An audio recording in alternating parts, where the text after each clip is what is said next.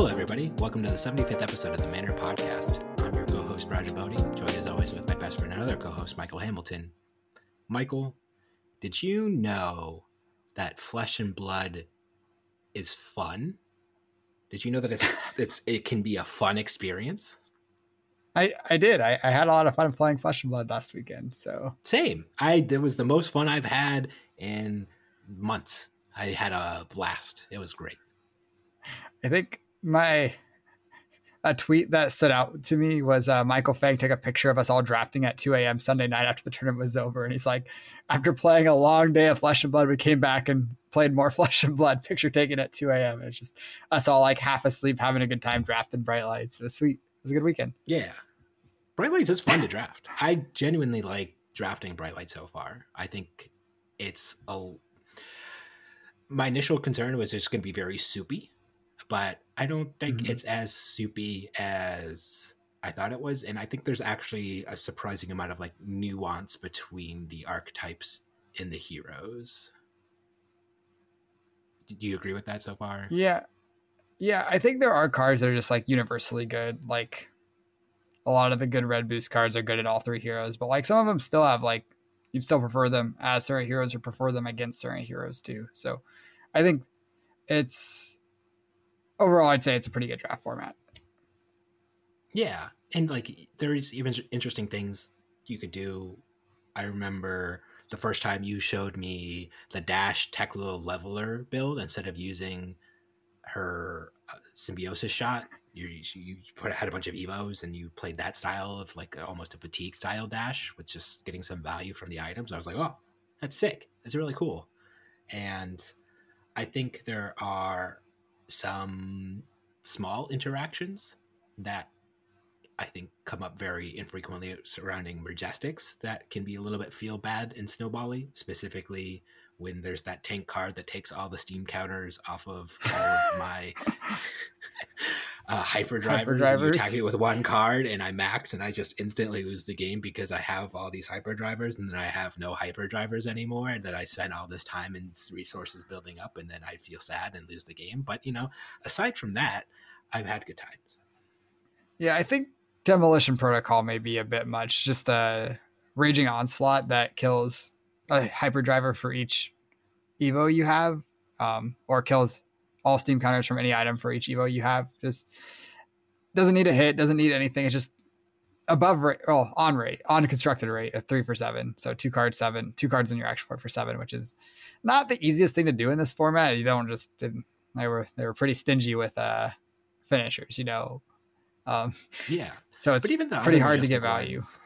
Like I think I was at 4 or 5 life playing against Lucas in our draft, and he just plays like a 9 overpowered tank at the end game, and I just looked at my hand and I was like, oh, guess I'm dead. So I don't know. Yeah. Overall, though, I still really like it. Yeah, I think all of the non-dash Majestics are quite good in this format. So yeah, that's fair. Fair take. Maybe there's the Majestic shoes that eat some hyperdrivers that aren't very good compared to the other 3 of those equipment, but man, the Majestics are really strong. Yeah, if only we were playing in a limited calling this past weekend.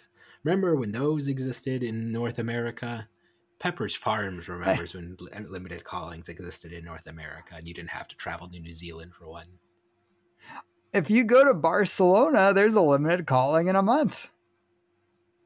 That's still not North America, but good point. That is not North America. It's only like an 8-hour flight.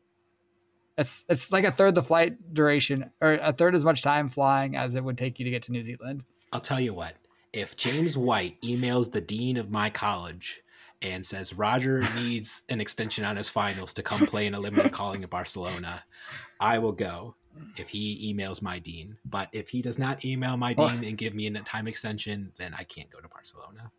What if he emails your dean and your dean doesn't care?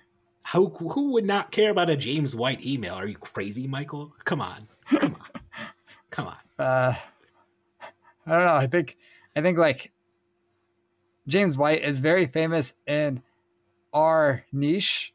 I don't know if that encompasses your How do you know that my school's dean in dean. my college doesn't like Flesh and Blood? I said I don't know. I Well, don't there know. you go. I think there is a reasonable chance that it does not, though.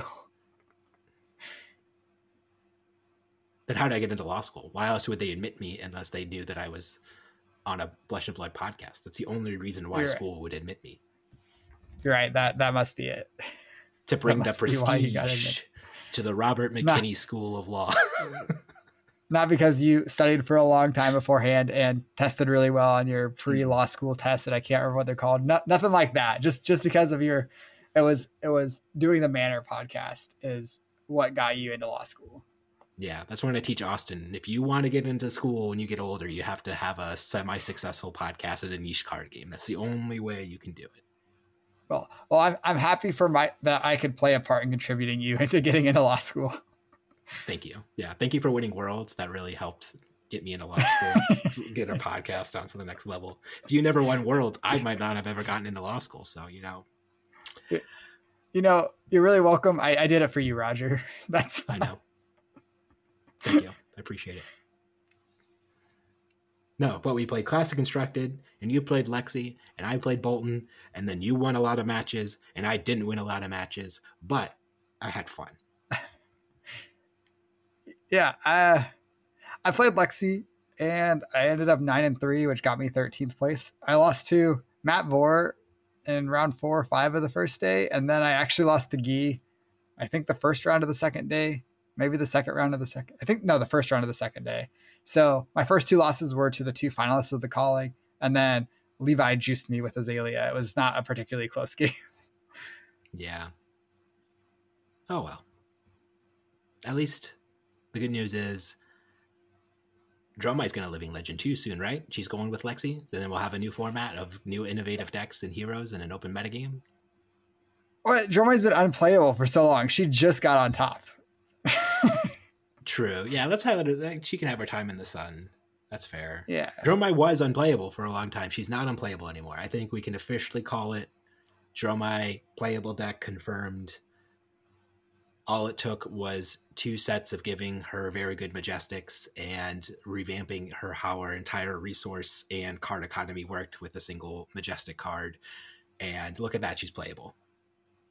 Hey, Tome is a very, very good card. Very, very powerful. But only one of the 2 Dromai decks in the finals even played Tome in their deck. And which one won? I think the one that chose to put the very powerful card in their deck. But there you go. There you go. I rest my case. Okay. But there's a suspended announcement coming along once the Lexi Living Legend thing happens before Worlds, right? Yeah, there is. So I'm going back on all my opinions. This is how you can tell I'm growing as a person and I'm not stubborn, and my mind can in fact be changed on various things when presented with facts and information and printing broken new Majestics. So I think Dromai's playable, and I think they should ban Remembrance. A take that we were both adamantly against 9 months ago, 6 months ago, but I think it's time for Remembrance to go. Why? Because I think Dromai with Remembrance is not good. I don't like Dromai being able to shuffle back in, Rake the Embers and Chrome Eyes and those dragon loops. And I think if you ban Remembrance, Dromai just has to play with the card economy that she starts with in deck without having to, loop back in these critical game pieces.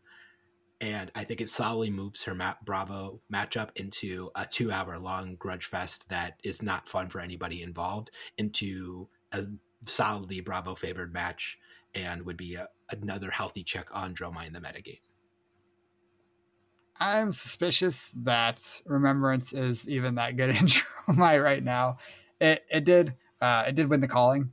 Like Remembrance was in Guy's deck. I think it was also in Matt Vore's deck. I'm not they both positive, were running it. Yeah. But Remembrance is a card that has been not very good for quite a long time and has been just like Dromai. played significantly more often than it should have been for a long time.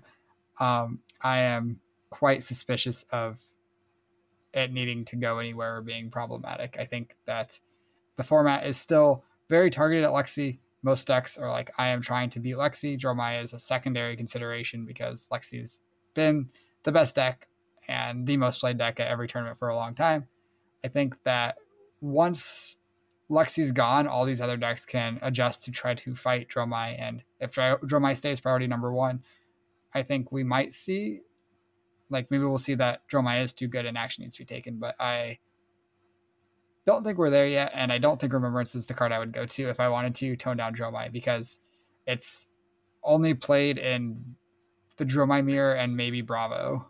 To be fair, I'm not advocating for this ban strictly to tone down Dromai necessarily. I'm advocating for this ban as priority number one, having fun games of Flesh and Blood that don't take 2.5 hours to reach their natural conclusion. We saw it even in the top 8 of PT Baltimore. There was that 2.5 hour game between the Dromai player and Matthew Fung. Like, that game was a slog. Michael Fung. Yeah, that was the Dromai split. The Dromai's name is Yuha. That game took forever. I don't remember his last name. It took 2.5 hours. I remember watching that game for 20 minutes and then getting up, having existential life experiences, watching my son take his first steps, flying home, flying back, waking up the next day, and the match still was going on, Michael. That's how long that game of Flesh and Blood was. And it's because of Remembrance. Without Remembrance, that game does not take 2.5 hours. The Dromai just runs out of cards, like should happen in a game of Flesh and Blood. You use your cards, they go to the graveyard, that's it. You use the resource. Why should Dromai be allowed to loop back in, or any deck really, like be able to just repeatedly loop back in these cards into their deck? I mean, I think Crown of Seeds is also a pretty solid contributor for that game going 2.5 hours, which is not a card that you can play in any deck right now. That card's out of the metagame too. So I also think that untimed play rounds are always going to take longer than Swiss rounds. So I think if that game was played in Swiss, they may draw, but honestly, it could actually reach a real conclusion if both players played at a pretty quick pace. Because when you're in untimed rounds, you are not incentivized to play very quickly, just long enough that you're playing at a pace that's not going to get you in trouble. You want to spend as much time thinking about your complicated plays as you can, especially when you're playing for $50,000. Sell me on why Remembrance should stay then. What good does it do to the format? What function does it serve in the metagame? I think that in general, there is a cost to banning cards. You don't want to ban cards unless there's a good reason to. Like, what good does having Critical Strike legal in the format do? What's it doing for the metagame? It's giving you a red 5 power 1 cost attack that blocks for 3 at generic in the format, which is innocuous, but it's not either egregious or too powerful or not. It's just there. So I think it's just like a card that's never going to see play. Probably won't ever see play, but like, it's already seeing play. We already saw it see play in a bunch of calling winning deck lists now. Critical Strike? No, Remembrance. Oh, yeah. Yeah. I said, sorry. Remembrance is, yes, it's seeing play, but what positive experiences does it create in a game of Flesh and Blood? 2 hours later. I'm not going to fight you about this. I did not do any homework about why I don't think Remembrance should be banned. You just kind of threw this on me. I do not agree, but I don't have a strong argument for it right now. It's in my mind, it's exactly the same. If you're banning Drone Brutality because it creates unfun game loop experiences that go on for too long and want games to reach their natural conclusion, Remembrance checks all those boxes as well and should probably go. But we'll see. I don't make the decisions. If I made all the ban and restricted announcement and decisions, Lexi would still be not hitting Living Legend because Voltaire would be banned. So I don't know. Drone Brutality is different than Remembrance, in my opinion. I think Drone Brutality is not banned for power level reasons. It's banned because it fundamentally breaks Flesh and Blood in that you are supposed to be able to run out of cards. When you have Drone Brutality in your deck, you cannot actually run out of cards. Remembrance does not prevent you from running out of cards. It delays it at the cost of spending a full card from your hand. You get to shuffle in 3 cards from your discard pile into your deck, which is spending 1 card to add 2 cards to your deck, but you're also spending a card drawn for this this advantage, basically. Okay. If you say so, Michael. You're the world champion. I'm just a caster. What do I know anymore? Okay. Speaking of which, go ahead. I think if you want to argue that it should be banned because it is not a fun play experience, that's not something that I really have strong opinions on. I don't think it would, power level wise, it definitely is fine. But if it's not a fun play experience, then sure, you can say that and say that's a reason to get rid of it. That's my argument. I'm sticking with it. Okay. I'm casting the first event, Battlehard in St. Louis. I'll be casting it. I'll be using my voice and eyes in order to analyze games of Flesh and Blood and talk about them in real time. Are you excited to cast? You seem very excited about this. I am excited to cast. I'm going to be doing the Battlehard for sure. I think I'm likely doing the PTI pro bono. Just want the reps. Just need to get that casting experience, baby. As many reps in the booth as I can get. I think I'll be taking it. And I'm already excited. I hope you do really well, because that means I get to troll you while you're playing a game of Flesh and Blood. Then you won't even know it until you go back and watch the replays later. It's going to be sick, dude. If I get to comment one of your games, I'm going to be thrilled. I'm looking forward to that the most out of anything on the weekend, if that happens. Well, hopefully I can do well for you so you can have a great time trolling me on stream. I am planning on going. I think I am playing Lexi again. Probably a very similar list to my Dallas list. I might change a couple cards. There's a small chance that I pivot something else, but I think I'm going to save everything else for Worlds and keep that on under wraps for now and just play Lexi at St. Louis. Yeah, keep our broken Bolton builds under wraps. Yeah, there. Smart. Yep. I don't. It was crazy that you just registered it in Dallas. That was supposed to be top secret. Yeah, well, I knew I purposefully let John win on Bravo and then purposefully forgot what my arsenal was against Matthew Dilks, where I thought I had a Lumina Ascension arsenal and it was not a Lumina Ascension. I purposefully did that so to ensure that I wouldn't day two and the tech would stay under wraps, but still get to take it out for that test drive, Yeah. Thinking a card is Lumina Ascension and it being not Lumina Ascension seems really, really rough. Seems like a pretty punishing mistake. It's not great. Can confirm. But I was tired. I was sleepy. I played so many of my games went so long when you play Sabres Bolton. I fatigued like 4 people on the day. They just ran them out of cards. And when you play a fatigued Bolton, you just have to make so many decisions and block, and it's hard, Michael, because I'm not like old time. I don't have proud SEs. I don't have powerful disruptive on hits. I got a stupid Saber. That's what I got to work with. Take 2. Whack. Although it turns into 3 when you have the Iron Song Versus. So it turns into that 3 power thing, which you get your first courage token, and then if they block with an attack, then it goes to 4. So the fact that the Sabres always have that built-in evasion is actually pretty nice. I think Bolton's an interesting deck. I think I'll probably keep working on Sabres Bolton going forward. And I don't think he'll be tier 1 though, post all this. Even if they ban Remembrance on a Dromai, I think that's easily one of his worst matchups. So as long as Dromai's on top, Bolton's solidly not going to winning any tournaments anytime soon. Yeah. Not to give everyone the perfect strategy to defeat our Worlds deck, but when they Tumultai your Courage of Blade Holders, it's very hard to combo them. But when they Tumultai your Warband of Bologna, you can still win. Yeah. So I'm looking forward to St. Louis. It's going to be fun. We're going to drive down together, have a good time. Be great. Yeah.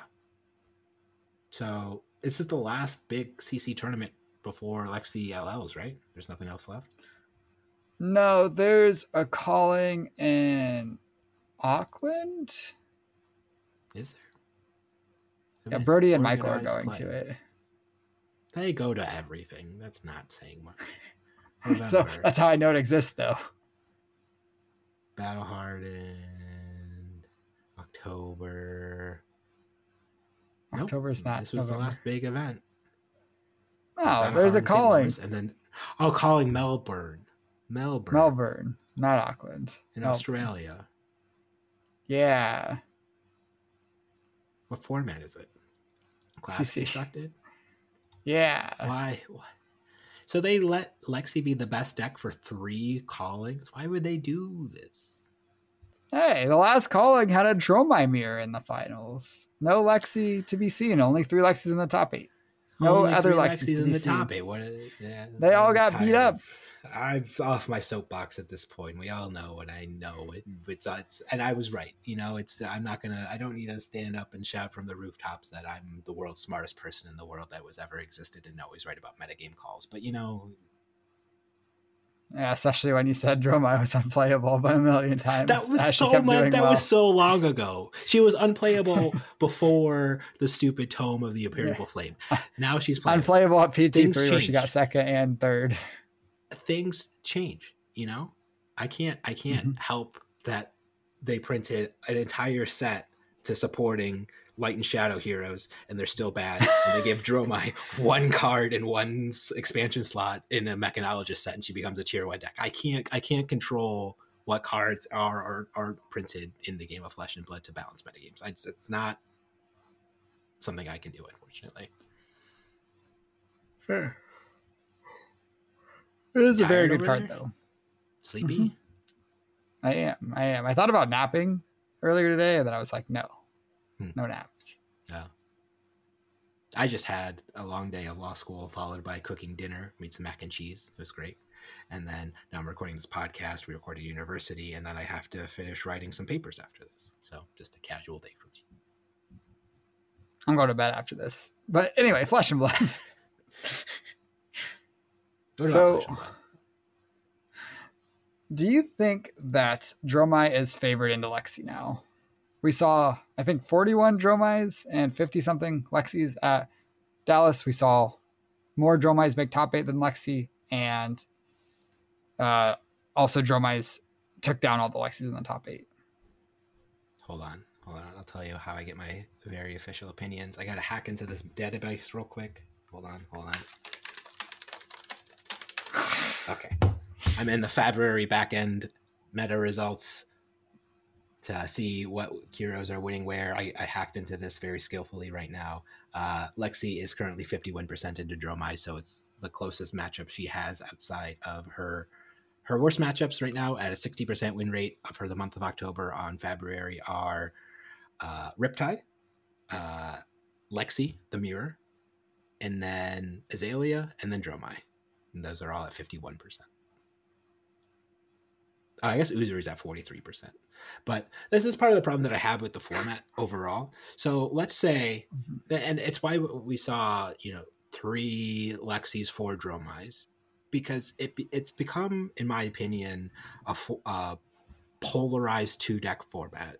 Because let's say you're a big brain, you're like, okay, I'm going to take a Ninja or one of Dromai's bad matchups like Rhinar or even Bravo or something like that and say, okay, I'm going to target Dromai. I want to fight the Dromais. You go into the tournament and you get paired against Lexi, and those decks get thrashed by Lexi. Like, they are some of their decks' worst matchups are into Lexi. And you're like, okay, I know.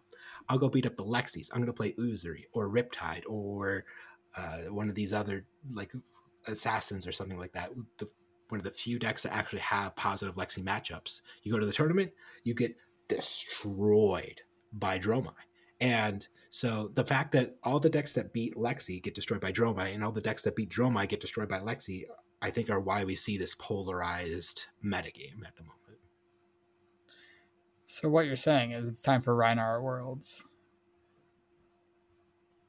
I mean, I think Levia could be a decent choice for Worlds, for sure. Yeah. Savage Lanes is right around the corner. Who knows what Rhinar's going to look like? That's true. But that's after Worlds, so we'll have to wait for that. Yeah. But my point being is, I think and the other reason why I want Dromai to be taken down a little bit post Lexi ban is I would like there to be a genuinely open metagame that has skill expression and matchups that have real hard checks and balances built into the game. I don't like it when there's a best deck and it just has like 50% or better matchups across the board, because when you want to go and target that deck, then it becomes incredibly difficult to do so. And it's not like in a game of Flesh and Blood, there's other things that you could do that are necessarily like hate cards. Because if you think about what a hate card would be in this game, well, Lexi plays from Arsenal, play the Arsenal blow up boom boom card, Command and Conquer, and that's just not good enough. Like, it's just like, that's just not how the game actually works. So if there's no such thing as cards in themselves in the metagame that serve as viable functions or checks and balances on heroes, the heroes need to be the viable checks and balances on heroes. And to that end, I just think having flatter power levels would be more interesting overall. Yeah, I think I like the idea of flatter power levels. I think a deck that's like as far ahead of as Lexi was before Dromai got Tome kind of seems like it's reasonably too good, just too much farther ahead than the next best things. But like, even if you look back, I think the metagame where Lightning Briar was the best deck, even like this was forever ago, showing my Flesh and Blood age. But Oldheim had a greatly favored matchup into Briar, and then you could see Prism, who was a huge dog to Briar, that could show up to prey on the Oldheims, and it was like kind of like a matchup triangle there, and that seemed okay to me. And I guess even at PT Leo, we had a similar format where it was like the aggro decks, the Prisms, and the Oldheims, and the Oldheims beat up the aggro decks beat up the Prisms, and the Prisms beat up the Oldheims. And yeah, I think those decks were all like similar power levels, but I don't know if it's that healthy when the matchups are like so one side favored that like you're kind of determining your placement based on just what pairings you get. Like, sure. I think it doesn't need to be that extreme. Like, if we look into the win rates, I'm not saying everything needs to be like Dromai into the Assassins, where she just currently just dunks on them. Like, they're 30% win rate matchups or below for all the Assassins into Dromai at the moment. So that doesn't feel good. But at the end of the day, the innate strategies that Dromai is presenting just are on an axis that the Assassins aren't built to fight on, and that's what creates that. That's not necessarily the metagame or particular cards or abilities or heroes determining that. That's just the way that the strategies in and of themselves line up. And that's what I think of when you were saying, like, the aggro decks beat up the illusionists. So aggro beats setup beats control beats aggro. That's just how card games work. That's literally how all the best formats in any card game have ever worked, ever, in whole time. Like, different strategies should have checks and balances. And sure, you shouldn't say, well, like, the aggro deck should 100% beat, and we're playing rock, paper, scissors. There should be nuance and room for skill expression. But to have one deck just be the best thing to be doing, and it just always beats both control and setup decks, like, that's also not great, right? Yeah, I agree. So, I don't know. Card game metagames are hard. Yeah, it turns out it's really hard to make card games, to get card games balanced perfectly correct. Unlucky. Maybe we should play chess. Chess seems pretty balanced and perfectly correct. No, chess is horribly balanced. White is like so far ahead. That's fair. We should play Go. Go's perfectly balanced.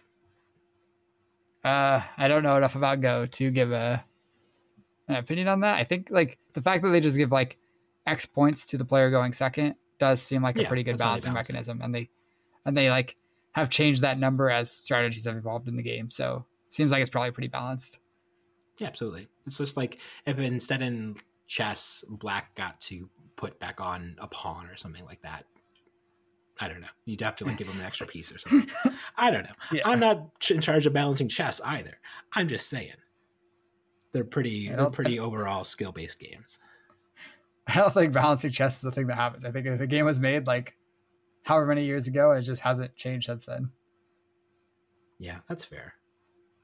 So what do you think about this dual metagame though? Do you think if we compare it to metagames past, does it remind you more of like the Starvo days where Lexi is of a similar level of Starvo?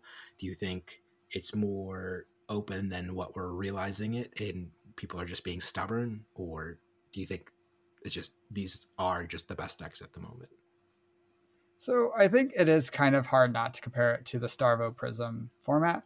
I think it back to the indie calling that I won with Control Starvo forever ago, and the format was like there's Starvo, the best deck by a lot. Then there's this Illusionist that has potentially a slightly favored matchup into Starvo, not hugely favored, not a bad matchup at all though, just like probably like slightly favored into what is the best deck, and then is worse into most of the rest of the field than the best deck is. And that's kind of where we're at with the Dromai Lexi meta game, where I would say that Lexi's better into an open field, whereas Dromai might be slightly favored against Lexi, potentially. Yeah. I don't actually know if that's true, but I haven't played enough of this format.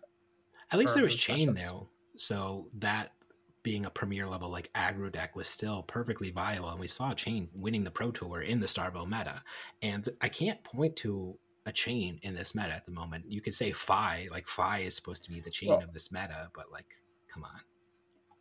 Yeah, but I don't actually know if Chain was good enough to compete with Starvo before. And then they banned Awakening and Autumn's Touch. And that's when Chain started doing that. That's when Chain, I think, was actually a slight favorite into Starvo, because Awakening and Autumn's Touch, like whether your strategy was to fatigue the chains, giving up Autumn's Touch as a 3-block, or if your strategy was to race the chains, giving up Awakening as just like, yeah, maybe y'all fall behind a little bit, and then you're taking 16 Dominate Go again with -4 on your next attack.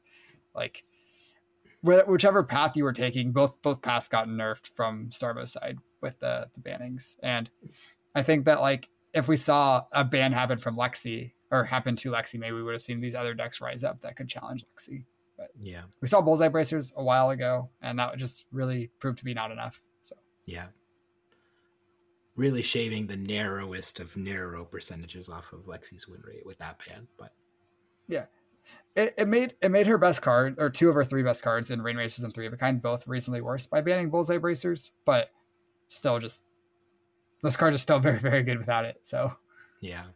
And then we look to a deck that like Icelander, who was initially doing pretty well after the Bullseye Bracers ban, winning a bunch of tournaments there early.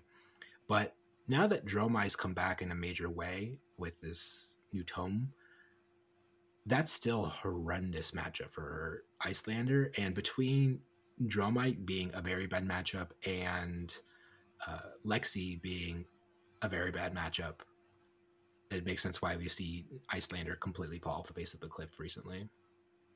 Yeah, and even if you take that Dromai matchup and call it 50-50, which is probably a little bit of a stretch, I think Dromai's probably ahead of Icelander, but as the Dromais are trimming blues and not building their deck with Icelander in mind, because Icelander is falling out of popularity, maybe there's a world where Icelander can have a reasonable matchup into Dromai. Just like the Lexi matchup's so bad, even after Bullseye Bracers got banned, that matchup is really, really Lexi favored, and a lot of things have to go right to win as Icelander. Yeah, people have said pretty frequently to me that, oh, the Icelander Dromai matchup's not that bad. It's not that bad. It's very bad. Like thing, in my opinion, in my experience, some of my least close games of Flesh and Blood have been Dromai v Icelander, where they just land a Thamai and I don't have any way to kill it that turn cycle. Okay, cool. Guess I'll just sit here with my Sink Below and my Polar Blast and my Cold Snap and my Frosting Blue. Okay, neat. I would advise you to sideboard out Sink Belows against Dromai as Icelander, but that's another conversation. Sure. Yeah, I just think that, going back to what I was saying earlier, just the inherent game plan of Dromai is good into what Icelander is doing, because Icelander is so poor at dealing with the go wide board that Dromai is presenting, and just the inherent cards and strategies that Dromai is capable of presenting are not the fundamental access that Dromai or Icelander is looking to play, even despite the fact that Dromai is a red line deck. Yeah, I think I don't want to get too into the weeds about the Dromai v Icelander matchup specifically, but Dromai being essentially a mono red deck is kind of what Icelander is built to. Like, it's a deck that's kind of meant to be preyed on by the ice deck. Like, if your deck is all reds, then that's the deck that should be vulnerable to Frostbites and Chainelic Frigid and any kind of ice disruption. And I think that both decks honestly kind of play pretty poorly into each other, but I don't know. That's fair. whole nother conversation. And most of my experience playing Icelander against Dromai was before Amulet and Hypothermia got banned. And I think Hypothermia especially, but also Amulet were pretty big parts of that matchup feeling fine from the Icelander side. Yeah, that's fair. So Worlds, like we are talking about, right around the corner. There's a lot that's going to go into preparing to that on the Wolfpack, I'm sure. I'm not personally going, but I imagine there's a lot of work to be done in figuring out what this format looks like post Lexi, and as well as this draft format that we alluded to at the very top of the episode that seems pretty deep, fun, complex, rewarding.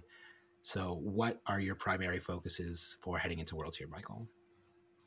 So basically I spent the last month or so, like since Bright Lights came out, just focused mostly on Bright Lights Limited, just doing as many drafts as I could, online, in person. Well, online kind of went away, so basically in person. Though we have been doing some online drafts in the Wolfpack still. Draft Fab's gone, but there's other ways to do drafts online that are not as convenient, but still are out there. So I would say that drafting is like the number one priority, getting your head around the draft format and feeling confident in the draft format. It takes longer than finding a constructed deck that you can play and have reasonable results with. So that was priority number one for me. I'm still looking to get drafts in when I can. I'll probably see if there's a draft going on in St. Louis this weekend. If there are any, then I will happily play in them, assuming I'm not in a tournament or driving home. So that's priority number one. After that, I think that Dromai has kind of claimed the title of deck to beat after this last weekend, crushing the calling, being 4 of the top 8, both finalist decks, and I think 3 of the top 4 as well. It's just a really, really strong showing for a deck, and the new tome has proven to be extremely powerful. So my CC testing is probably going to start with Dromai and decks that feel solid into Dromai. That makes sense. Do you think there's any chance you'll play Dromai going into Worlds? Do you think you'll be a Dromai gamer? Or is it not really a deck that you really vibe with? No, I like Dromai. I spent I don't want to say a lot of time working on Dromai, but a decent amount of time working on Dromai. Honestly, I haven't spent a lot of time working on anything except Lexi in the last 8 months. I feel like maybe Briar, but I obviously ended up just playing Lexi at Nationals and not Briar. So I think there's a reasonable chance I end up on Dromai.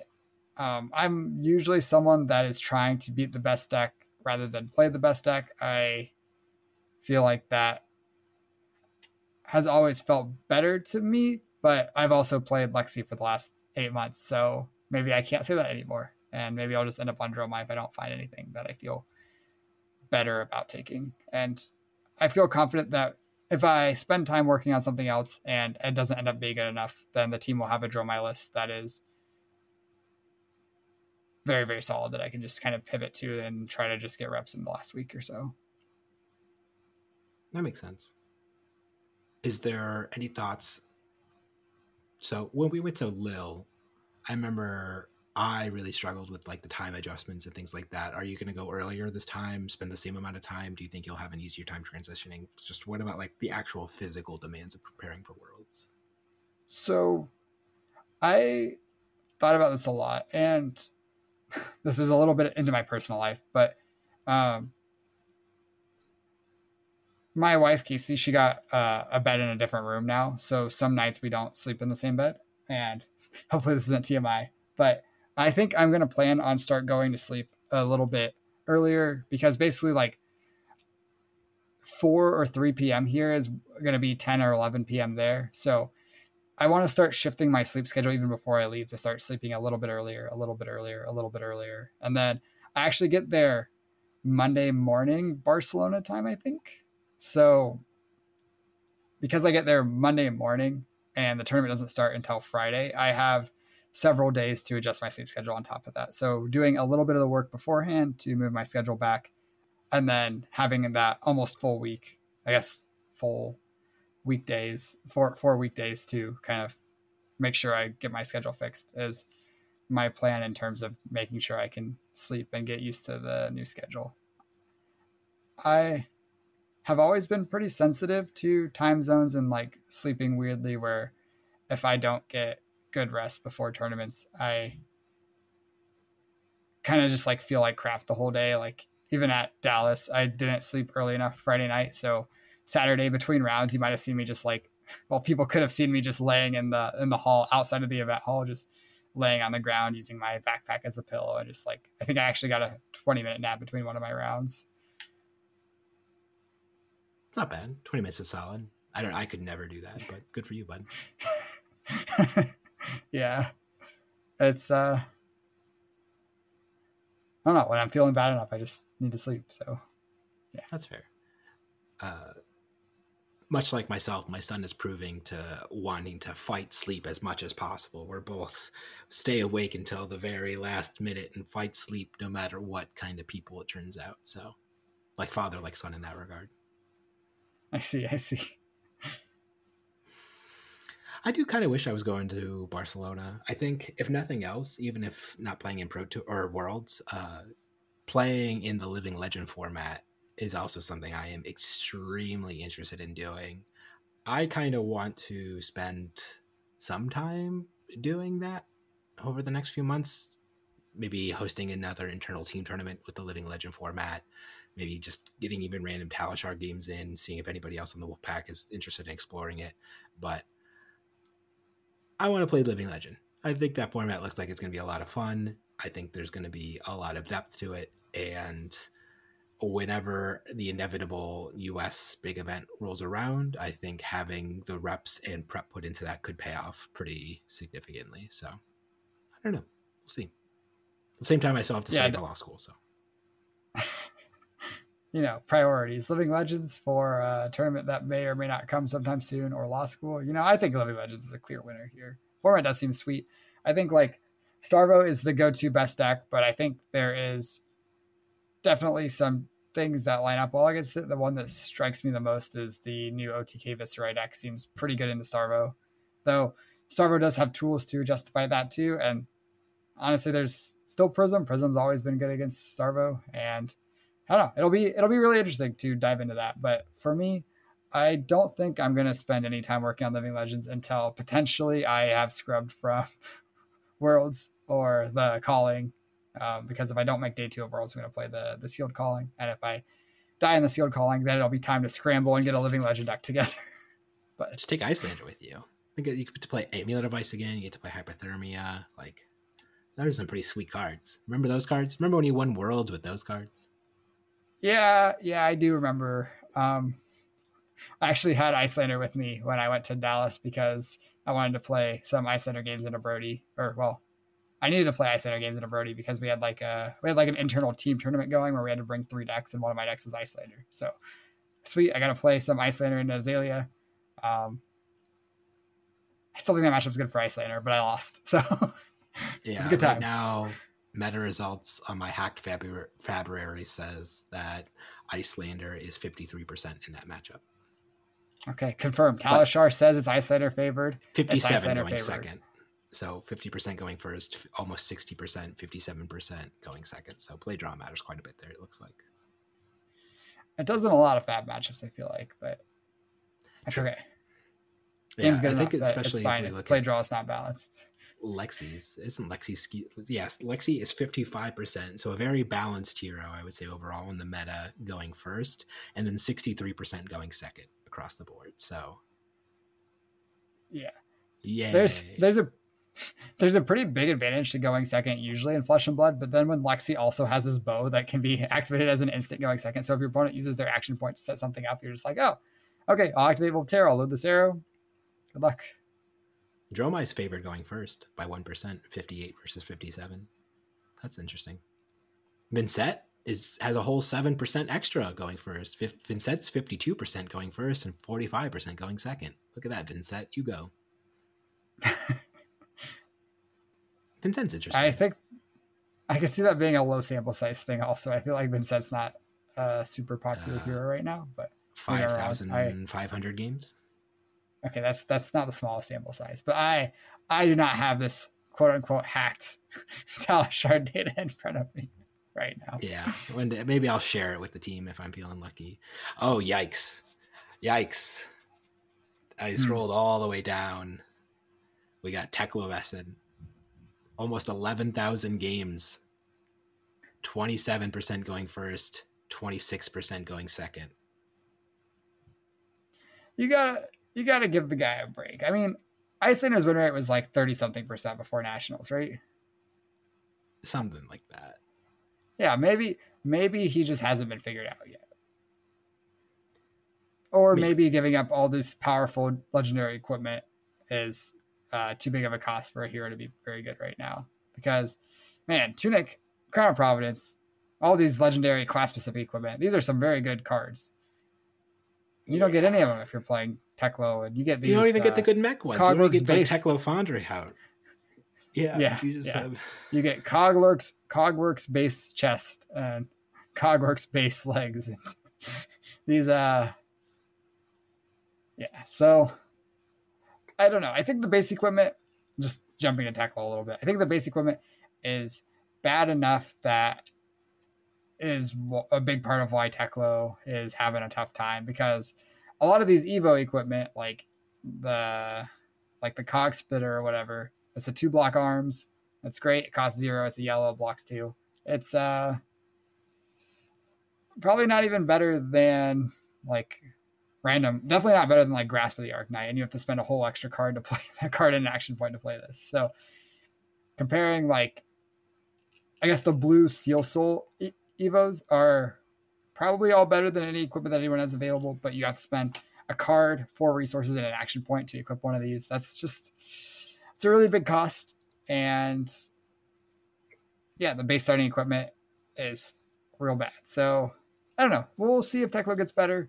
I think the biggest thing he's missing is just his base equipment is so bad. It's just so bad.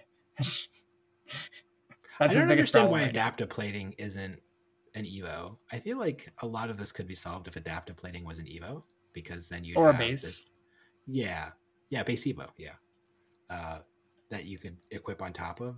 It's a legendary. It has an interesting ability. You can block and scrap or galvanize with it, and then equip an Evo at instant speed before it like blows up.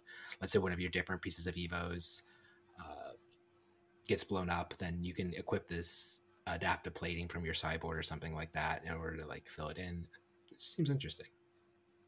Yeah, I don't think there's a way to equip adaptive plating from your sideboard.